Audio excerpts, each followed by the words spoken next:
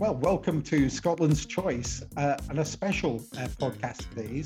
As listeners will know, International Women's Day is a global day celebrating the social, economic, cultural and political achievements of women. The day also marks a call to action for accelerating gender parity.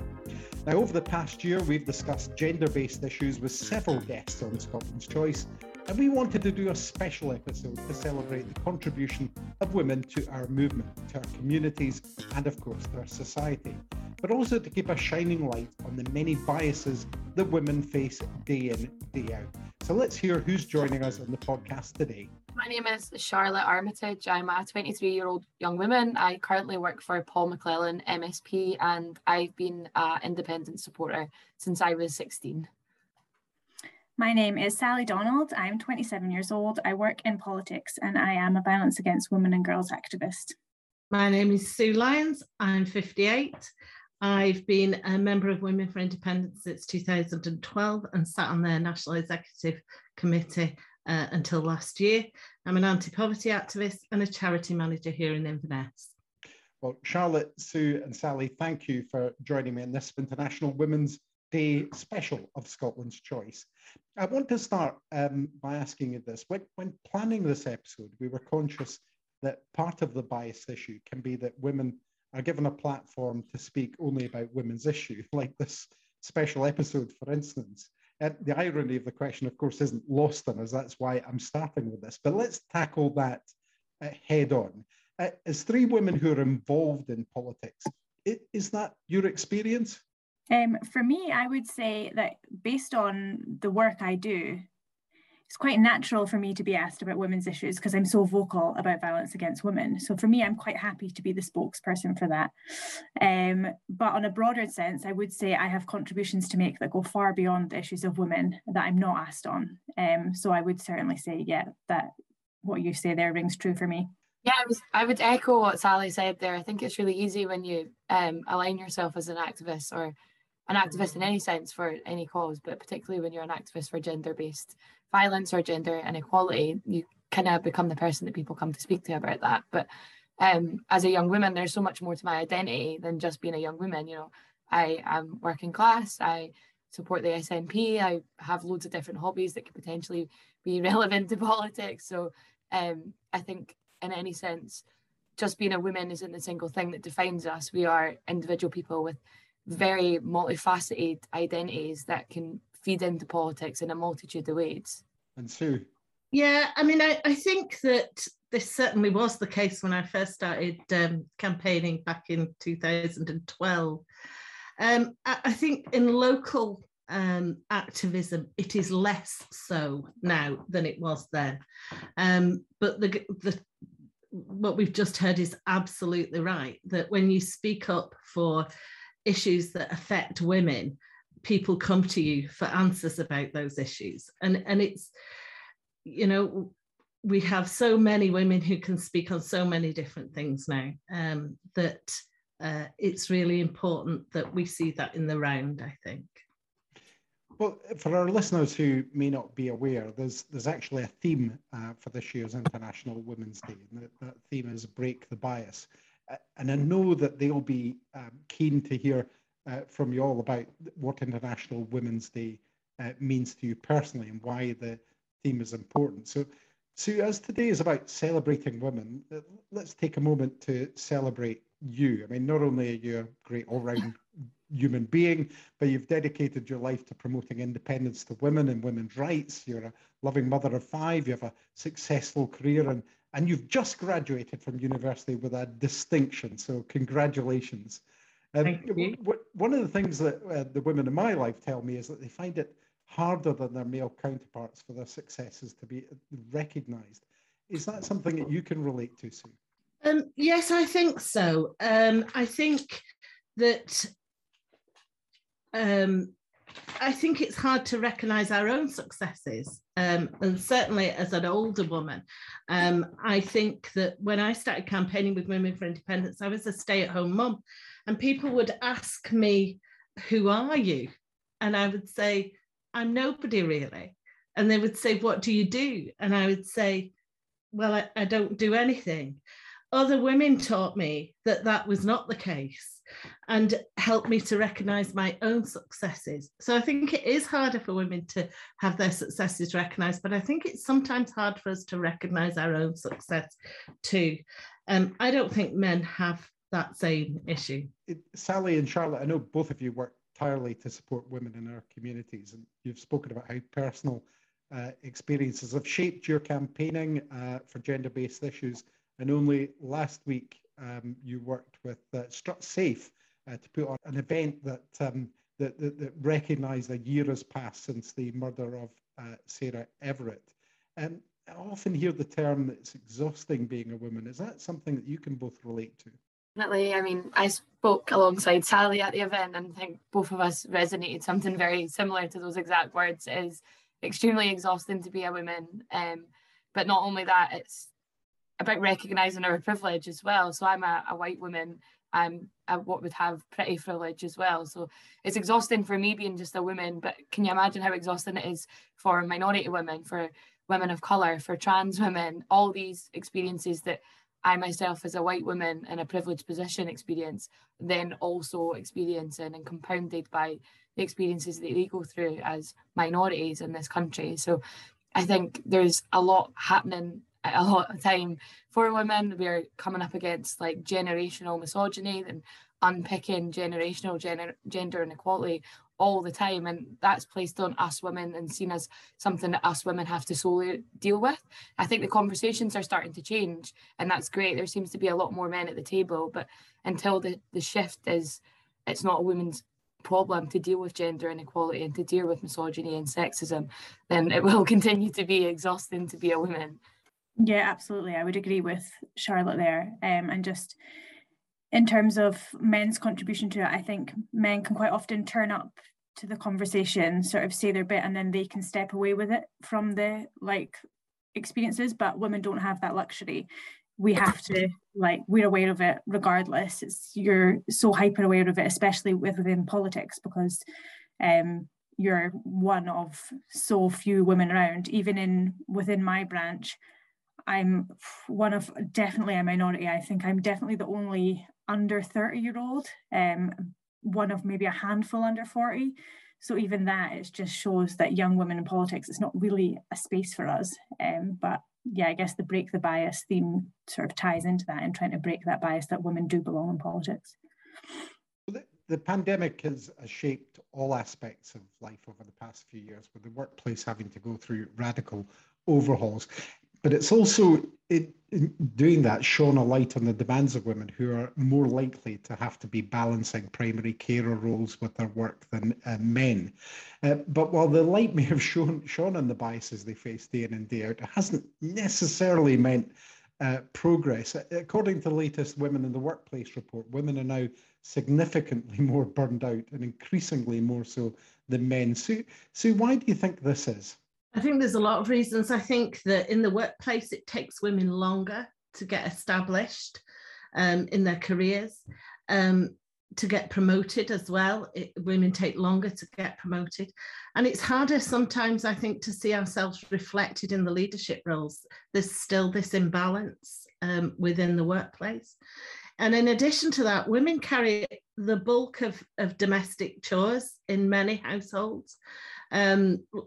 The last year, COVID exacerbated that, juggling homeschooling and studying and working and everything else had me on my knees last year. And I don't think I'm alone in that.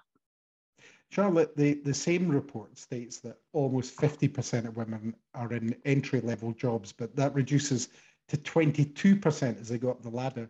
The other side of that is that nearly 80% of senior roles are filled by men. These are quite staggering figures. Why do you think this is still happening? I think that, again, very much relates to the points that Sue just made. There is very clear structural gender inequality that exists in society that prevents women from climbing up that ladder. You know, we often use that expression of breaking through the glass ceiling. I really see that myself as a young woman trying to make it up my own career ladder. There's a lot of different barriers that women come up against that men just don't have to experience.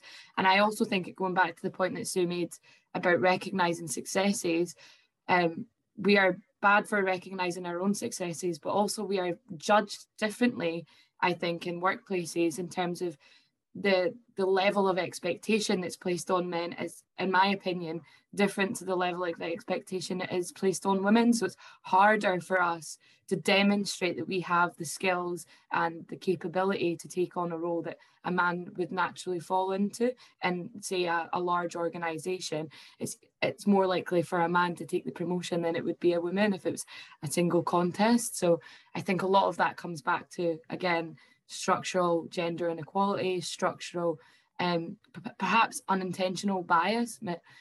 This is what the whole theme is all about, right? Sometimes we have our own unconscious biases and we don't recognise that they exist. And that's a real issue for women in workplaces because it hinders our ability to achieve and to climb up the ladder as such. So very much agree with what Sue was saying. And I think these are all very related in the report. Sally, you were talking earlier about being a younger woman. As a young woman, do you see the barriers in the workplace, and what do you think needs to change? Yeah, I think young women are often taught to be sort of happy with what you're given and be grateful with your situation.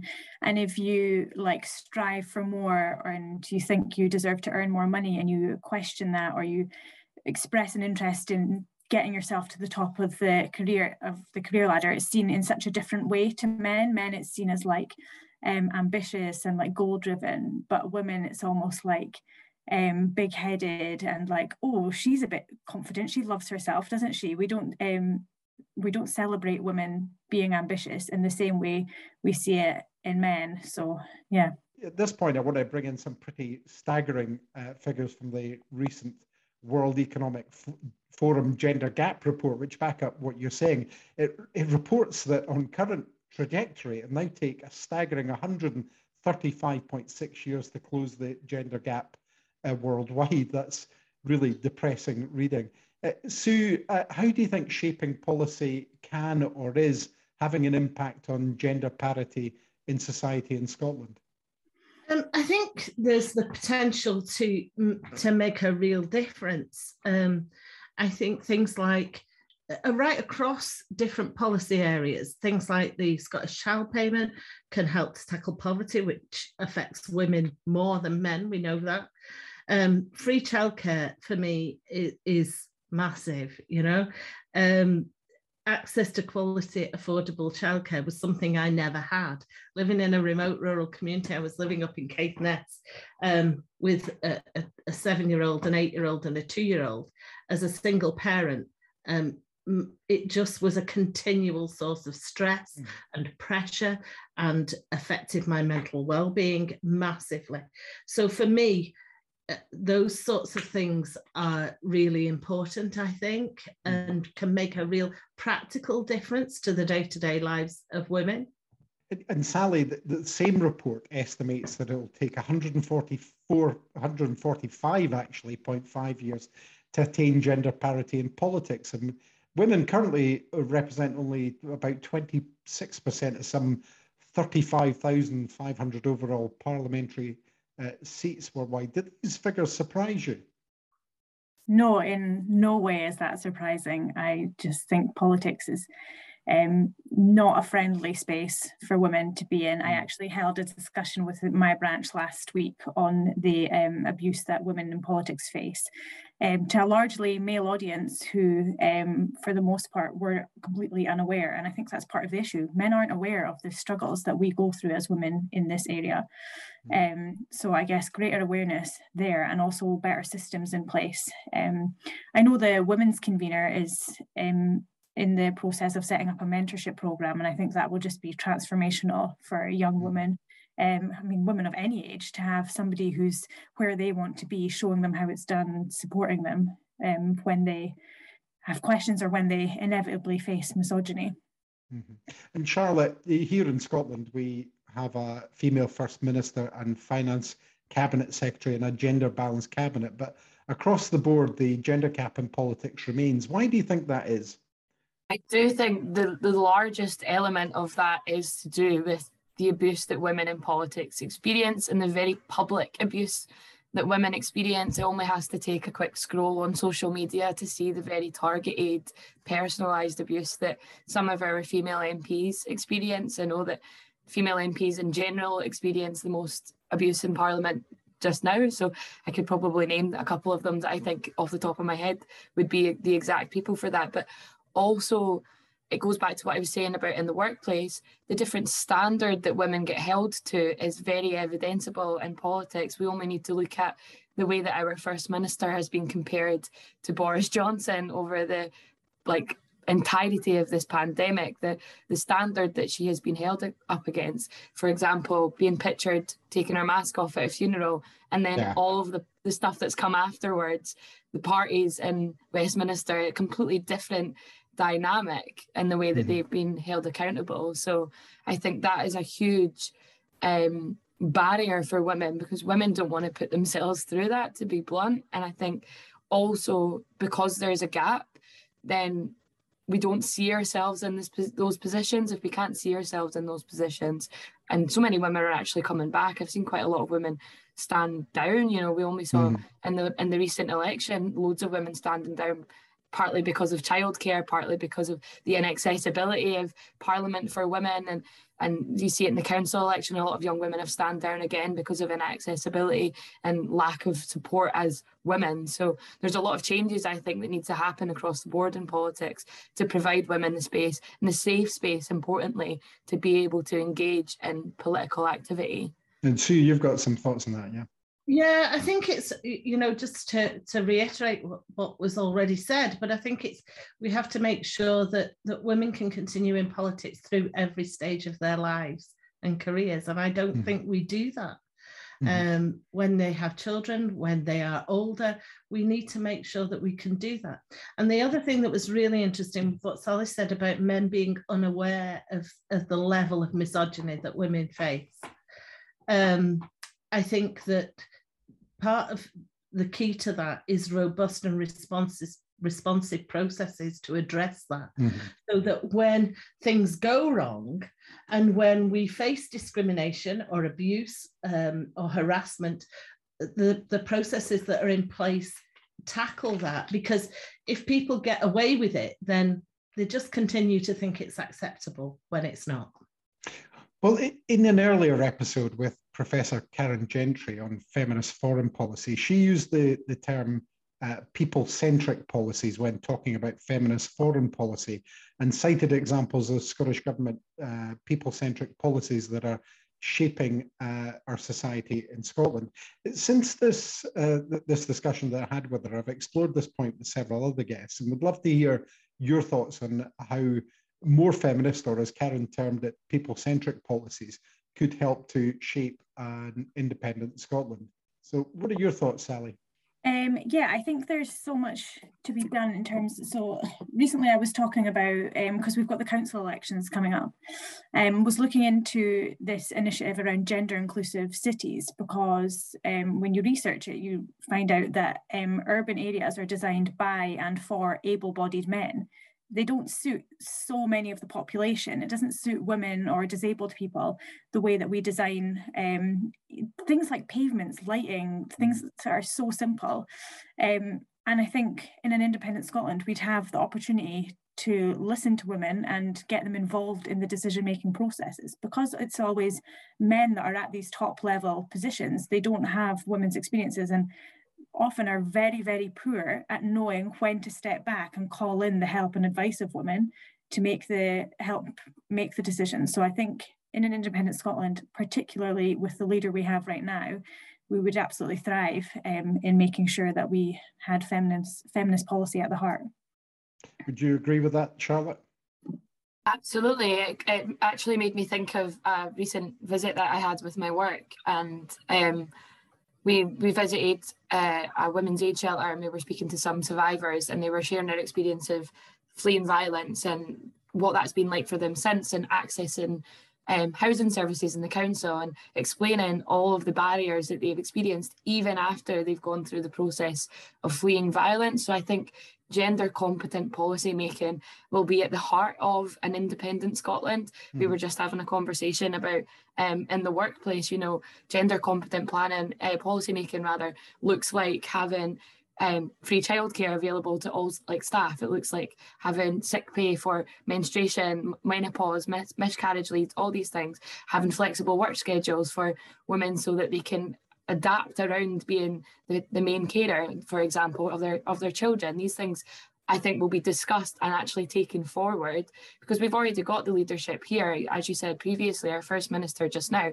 is a woman, our cabinet is gender balanced, our finance secretary is also a woman. So in any sense, we're already in the position where we can start to take forward these ideas for gender competent policy making. Sue?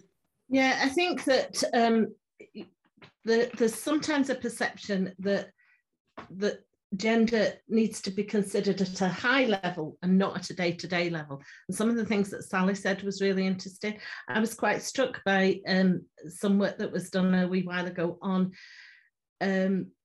simple things like clearing the pavements during a snowstorm, and how what happens in our towns and our cities is that the roads are cleared, but the pavements aren't. And what that does is disadvantage women with buggies taking their children to school or trying to get anywhere. It makes it more difficult. And I think in an independent Scotland, we can bring that gender focus right down to local level, to local policies that actually make a real difference. It's not just a strategic issue, it's an actual on the ground issue. Well, I just want to change things slightly here to ask you about your own experiences with misogyny. As a male politician, I don't experience even half the abuse or difficulties that my female counterparts do. While none of you are elected politicians, you are all still women in politics. Would you mind sharing some of the biases and misogyny that you've faced?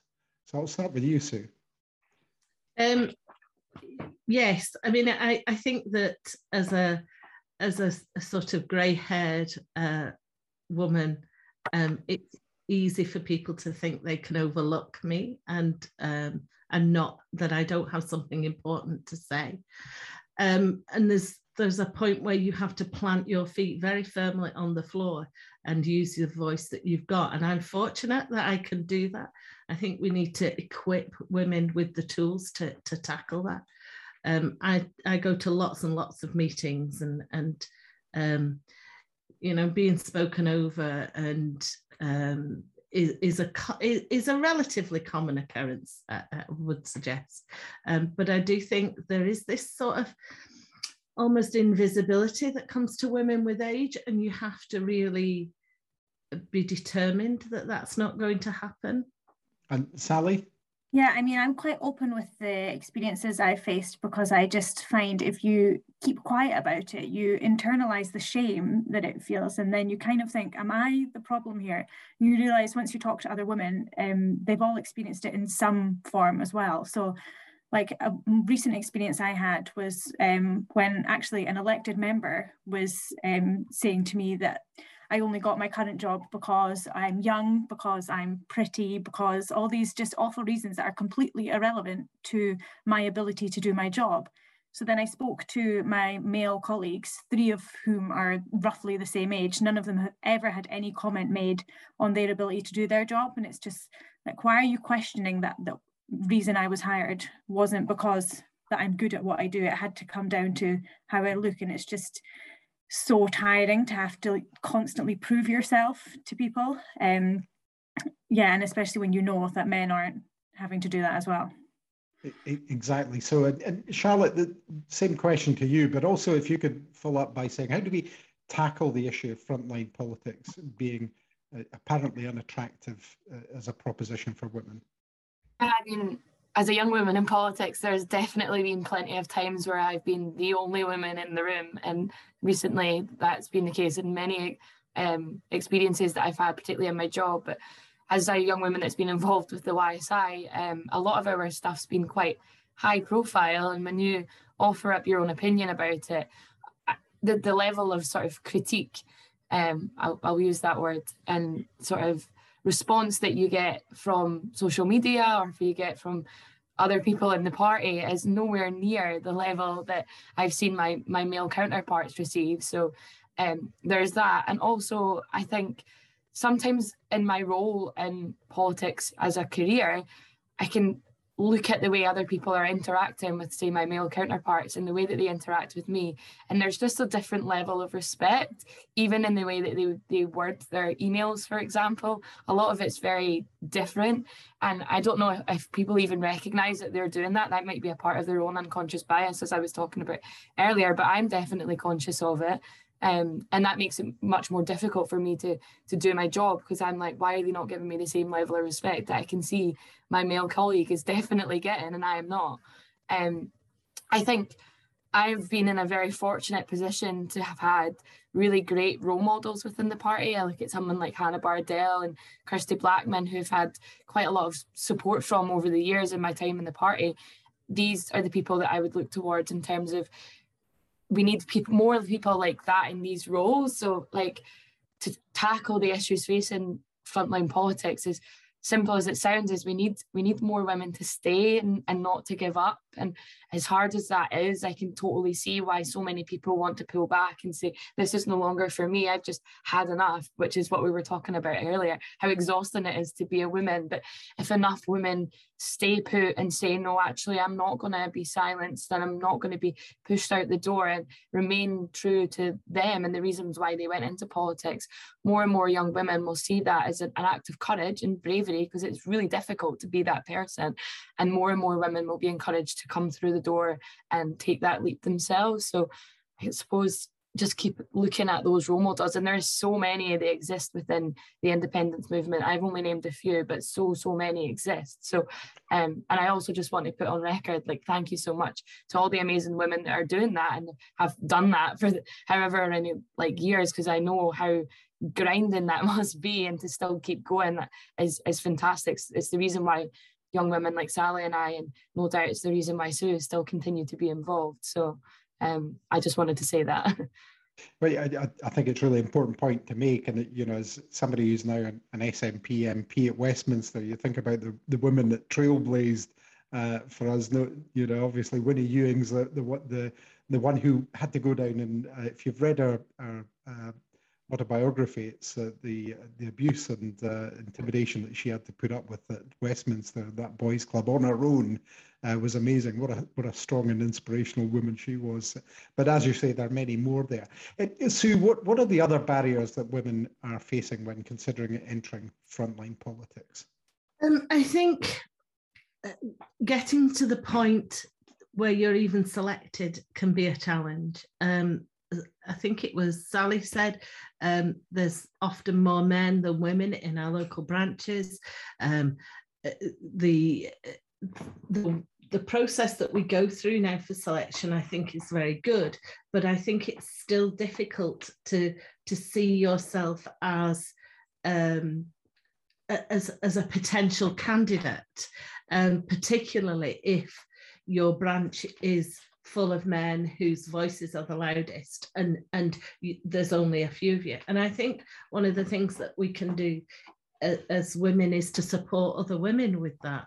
I'm not standing for council this time because it doesn't fit with what's going on in my life at the moment, but I'm absolutely there encouraging other women to stand, encouraging other women to fill in the form and submit it, and to see themselves in that role. And I think as women who are active in politics, whether we are elected or not, we have that responsibility to be that encouraging, empowering voice that other women sometimes need.